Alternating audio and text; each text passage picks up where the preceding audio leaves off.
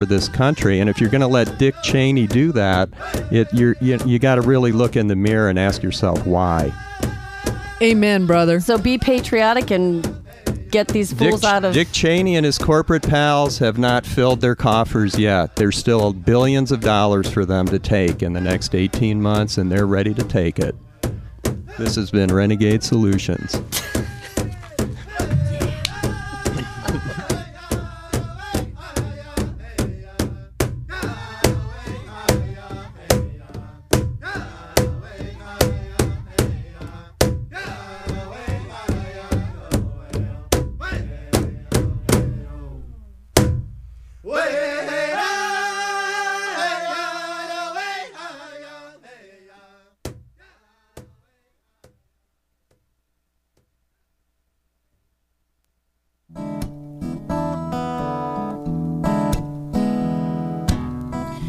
Pandora's box, a box of chocolates, would I know to stay away? Oh, I said, if Pandora's box, a box of chocolates, would I eat them anyway? 'Cause every time I have half a mind to leave you, babe, that means I have half a mind to stay. Good evening. It's actually good afternoon. It's still light. It's Pandora's Lunchbox on WCBN FM Ann Arbor.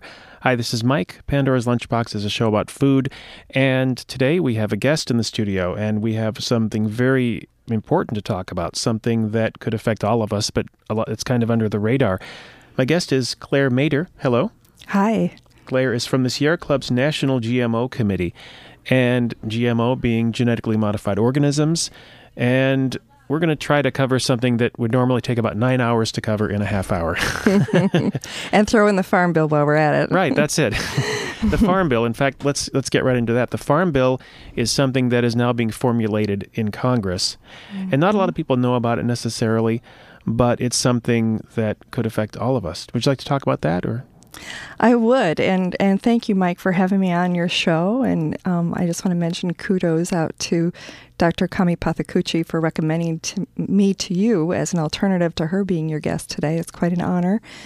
And let me just say at the outset here of our conversation that the brilliant New York Times food columnist Michael Pollan, who a lot of people have read and look forward to reading his columns, has said that the Farm Bill should be renamed the Food Bill. And that's so that people would better understand the personal implications of the decisions that are being made by the representatives in Washington. Ignorance at this point is really becoming more and more costly to both our generation and all future generations. And at risk are public health, environmental health, biodiversity, the livelihoods of small and medium-sized farmers, the production of organic foods and protection of organic foods, the privatization of the food commons, which is a huge issue that's related to genetically engineered organisms, and the democratic principles that protect your right to have a say-so about these concerns, even that food democracy is being undermined in this current food Farm Bill as it's being developed. So I think it's important to know what we can do politically, how we can engage ourselves in the process of creating this piece of national legislation that will impact us all. And I want to encourage your listeners to participate in the process. And it's their right as a citizen to get involved with the negotiations of creating the Farm Bill, or what we could call the Food Bill. Let's just rename it. It's the Food Bill. By getting in touch with your representatives in Washington. And for Michiganders, it's really important that they know that Senator Debbie Stabenow is on the Senate Agricultural Committee, who will be drafting their version of a Farm Bill. And Representative Tim Walberg from Mid-Michigan is on the House Ag Committee. So those are two direct connections with the outcome that we have a right to call upon as constituents of theirs. So Senator Debbie Stabenow and Representative Tim Walberg, both from Michigan. Yes. Now, this Farm Bill kind of hinges, well, it's a big bill. I mean, they're covering just about everything you can imagine when it comes to food in this country, how it's processed, how much of it can be made, and how it can be shipped grown. and all that sort of thing. Mm-hmm. And some very interesting words kind of got slipped in recently, didn't they? Yes. In fact, it's about everything that we don't want is being slipped into there. But a lot of things that we do want are also being slipped into there. So maybe what I'd like to do is talk about what we want to advocate for to begin with, because it's always nice for me to start off with what it is we want and then say what it is we perhaps are in direct opposition to, and be sure to make it your voice known on both accounts, because there's a lot of good things to advocate for here. Mm-hmm. So what do we want in a farm bill that reflects what most people would enjoy? We want our farm bill to contribute to our health by supporting the diversity of fruits and vegetables instead of the abundance of commodity growers like those that produce the high fructose corn syrup and the endless fields of genetically engineered soybeans. We want to get back to a diversification of crops. We want a farm bill that contributes to the health of local economies with support especially for small and minority farmers, for rural economies, and programs that connect farmers to local markets and institutions like hospitals and schools. We want a farm bill that reflects the growing concern for the environment, that promotes farmland conservation, habitat and open space conservation, and sustainable agriculture, not the sort of monoculture runaway system that is kind of overtaken a lot of our farmland. We want a farm bill that protects every citizen's right to know what's in their food, how it got there, and also that protects our right to choose what we welcome into our bodies. Right. Yeah. I mean, we have to face it that eating is a very private act. It's very intimate. What you eat becomes who you are walking around on the planet. And you should have a right to make as clear a choice as possible, and as informed a choice as possible. There's a lot of ways that we don't really think about what we eat. And some people are putting a lot more and more effort into it, but it seems like the information isn't always there. Well, we have to reclaim it. It's something that previous generations could take for granted. But in the past 50 years in this country, we've really become extremely alienated from the source of our food. And we take it for granted that our federal regulatory bodies are protecting us. The FDA, especially, people think that nothing gets into the food system without the approval of the FDA. And that's really a stretch at this point to really believe that they have our best interest at heart, because there is a confused mandate for our federal regulatory bodies, which we can get into as we talk about GMOs. But so with this farm bill, what we want to promote is food democracy. We want to keep citizens involved in the creation of rules, regulations, and laws related to food safety and farming. We don't want to rely simply on the so-called scientific experts who may have already been sold out by the big agribusiness companies. We want citizens who have a right to know what's in their food to not have to, give up that right because they're so-called not experts. We want to say no to big corporations, no to big commodity marketers, and the globalization that's in an endless search of cheap labor. We just want to say no to the privatization of food sources that comes with GMOs. So the more alienated citizens become from their food, the more easily the whole system becomes dangerous. So the time to act is now. And the representatives are very likely available locally during the July 4th congressional break. So you can find out where they are, what their schedule is, where they're appearing in public. You can buttonhole them there on site and let them know what you care about. So you can go to their websites and find out?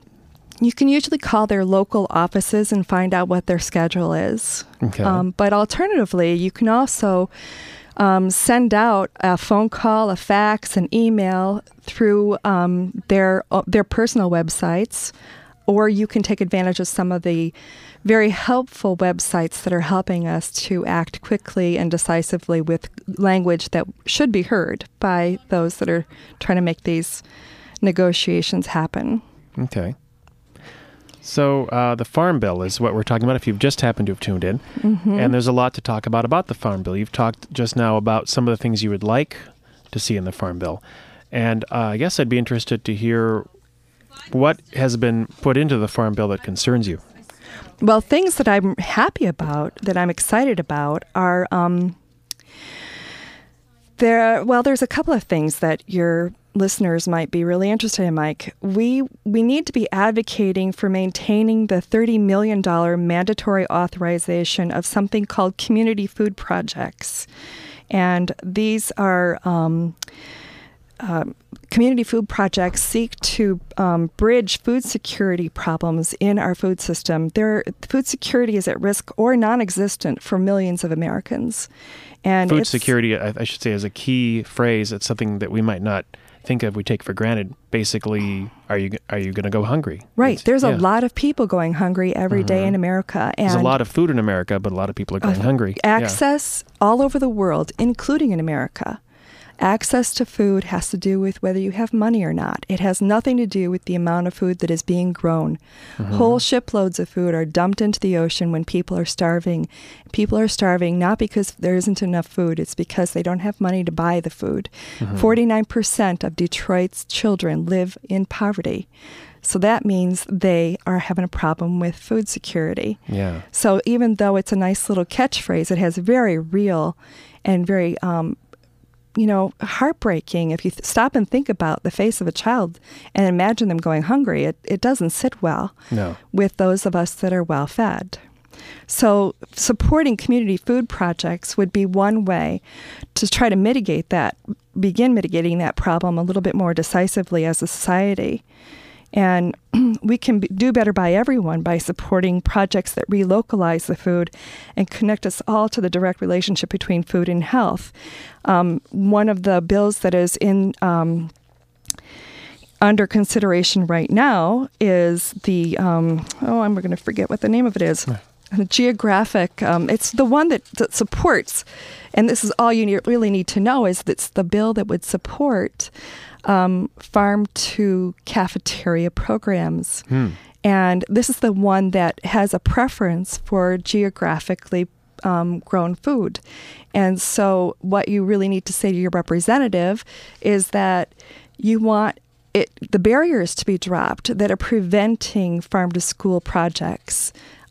This is really important. It's something that a lot of people are behind, and the more they're behind it, the more they're frustrated by what's preventing it from going forward. There's a lot of will behind this in the citizenry, but we need it's called the geographic preferences for schools. Okay. Well, I think there's one more that I want to mention, and that is,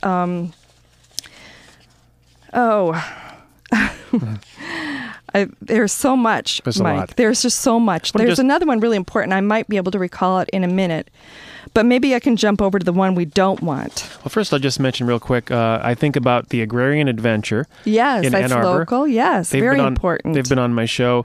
They're not just a garden in a middle school. They're a garden they're trying to make it a part of the curriculum, and their eventual goal is to grow their own food that they can not only serve in their own cafeteria, but also make available to other schools. Well, and they're creating a model that's really important to help kids reconnect to their food in a way that you and I probably never got to when we were growing up, because we grew up pretty alienated from our food source.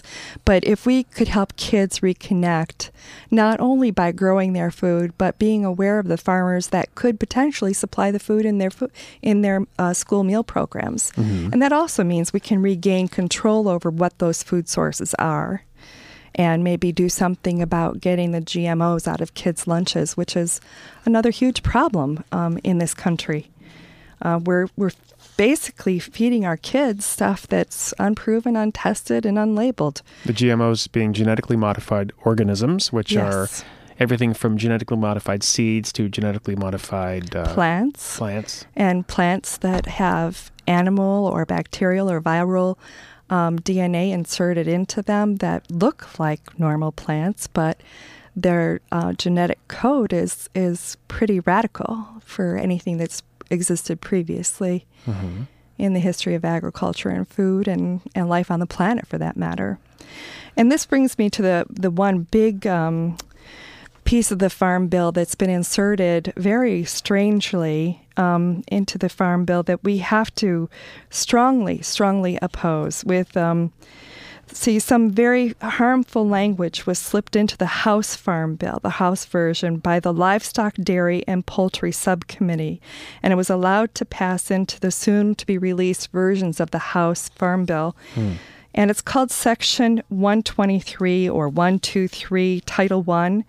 And it's a sweeping provision that would have the effect of wiping out important food safety, farmer, and animal welfare protections that are already in place in states and municipalities nationwide.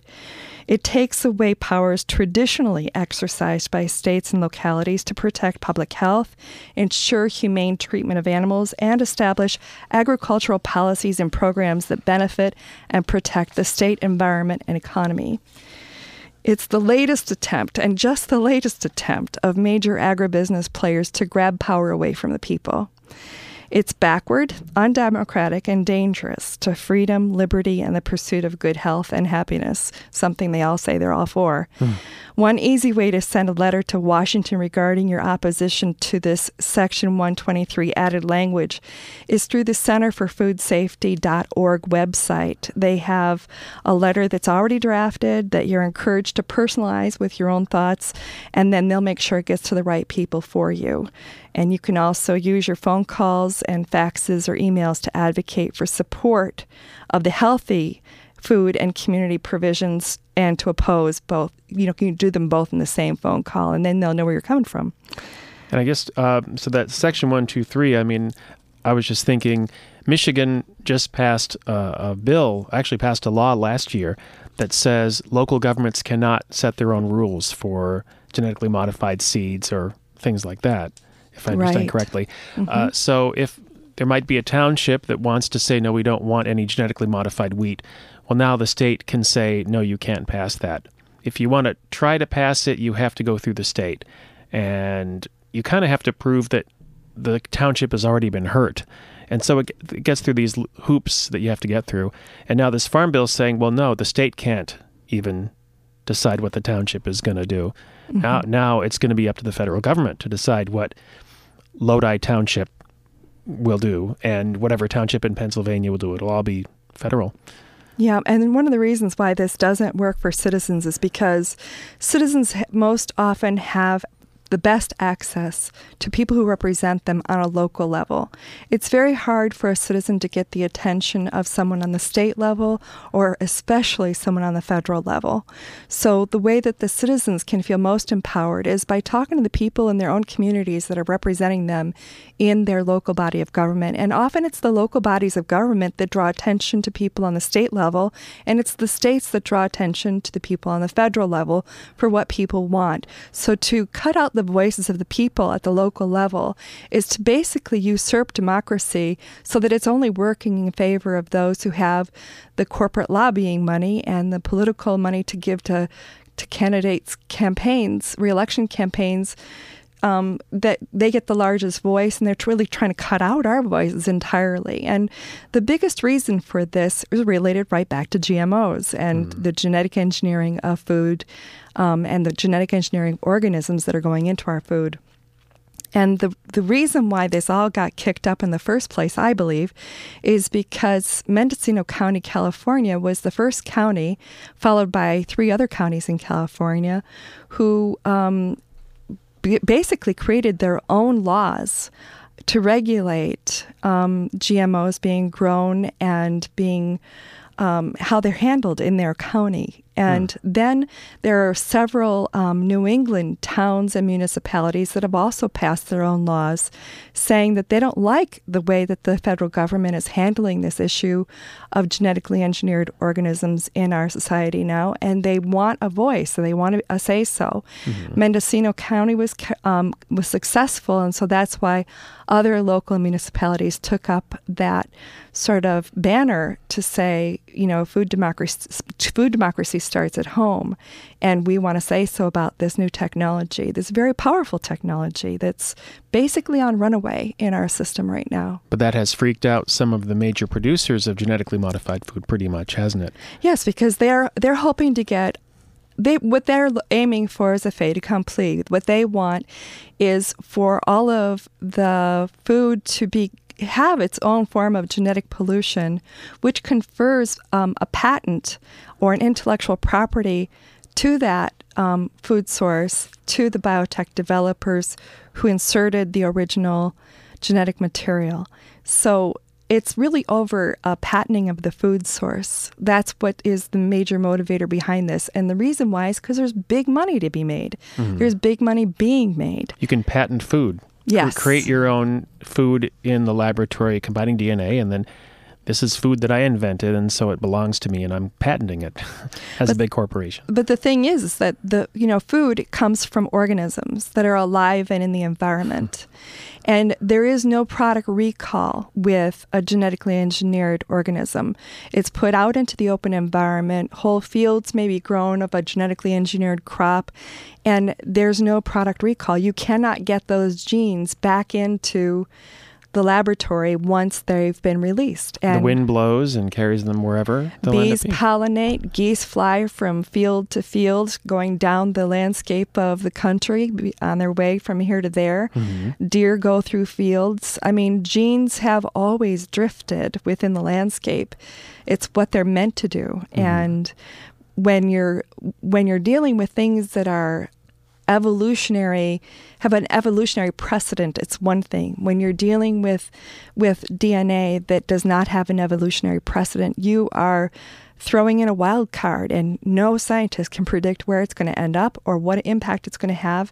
And they do admit that there will be unintended consequences. And that's what people in Mendocino County and people around the country are wanting to say, wait a minute, what about the precautionary principle? What about looking before you leap? What about testing these things and leaving a trail like labeling so that we can trace problems back to their source rather than waiting for 30 years of problems to creep into public health or the environment and not have a good way to trace it. So man, we could talk for 9 hours on this subject. I wonder if your listeners even know what genetic engineering involves and how it's different from traditional. That could be an entire show in itself. Yeah. I'm not sure if I know everything to do with genetic engineering. I mean, the basics I know of is putting DNA from one thing into another thing. Maybe taking the DNA from a mosquito and putting it into a fish. I mean, I'm making that up. Maybe they do that sort of thing. I don't know. Heard somebody taking a DNA from a fish and putting it into a tomato, something like that. That's just very strange. But those are the kind of things they're doing. The idea is to make the food, their positive ideas as well, the food will be preserved longer, and maybe we can make it more red. People like red colored food. Maybe we can make it more white or green, Take just a brief musical break here for a second and think about what we can do to wrap things up and maybe what people can do. It's a short half hour. It goes by very quickly. This is WCBN, and I'm talking to Claire Mader from the Sierra Club's National GMO Committee. We'll be right back in just a second.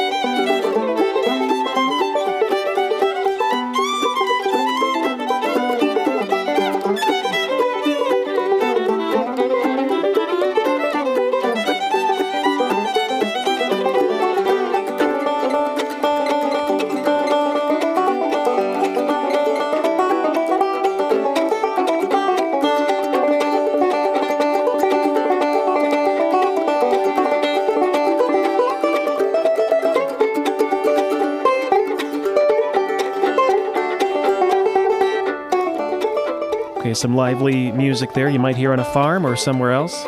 That's Alison Brown, and that is Shake and Howdy. So howdy, this is Pandora's Lunchbox. A few minutes to go, and then Ed Special will help you to face the music. I'm here with Claire Mader from the Sierra Club. Hello again. Hi. And we're talking about the Farm Bill and genetically modified food. And what's on your mind?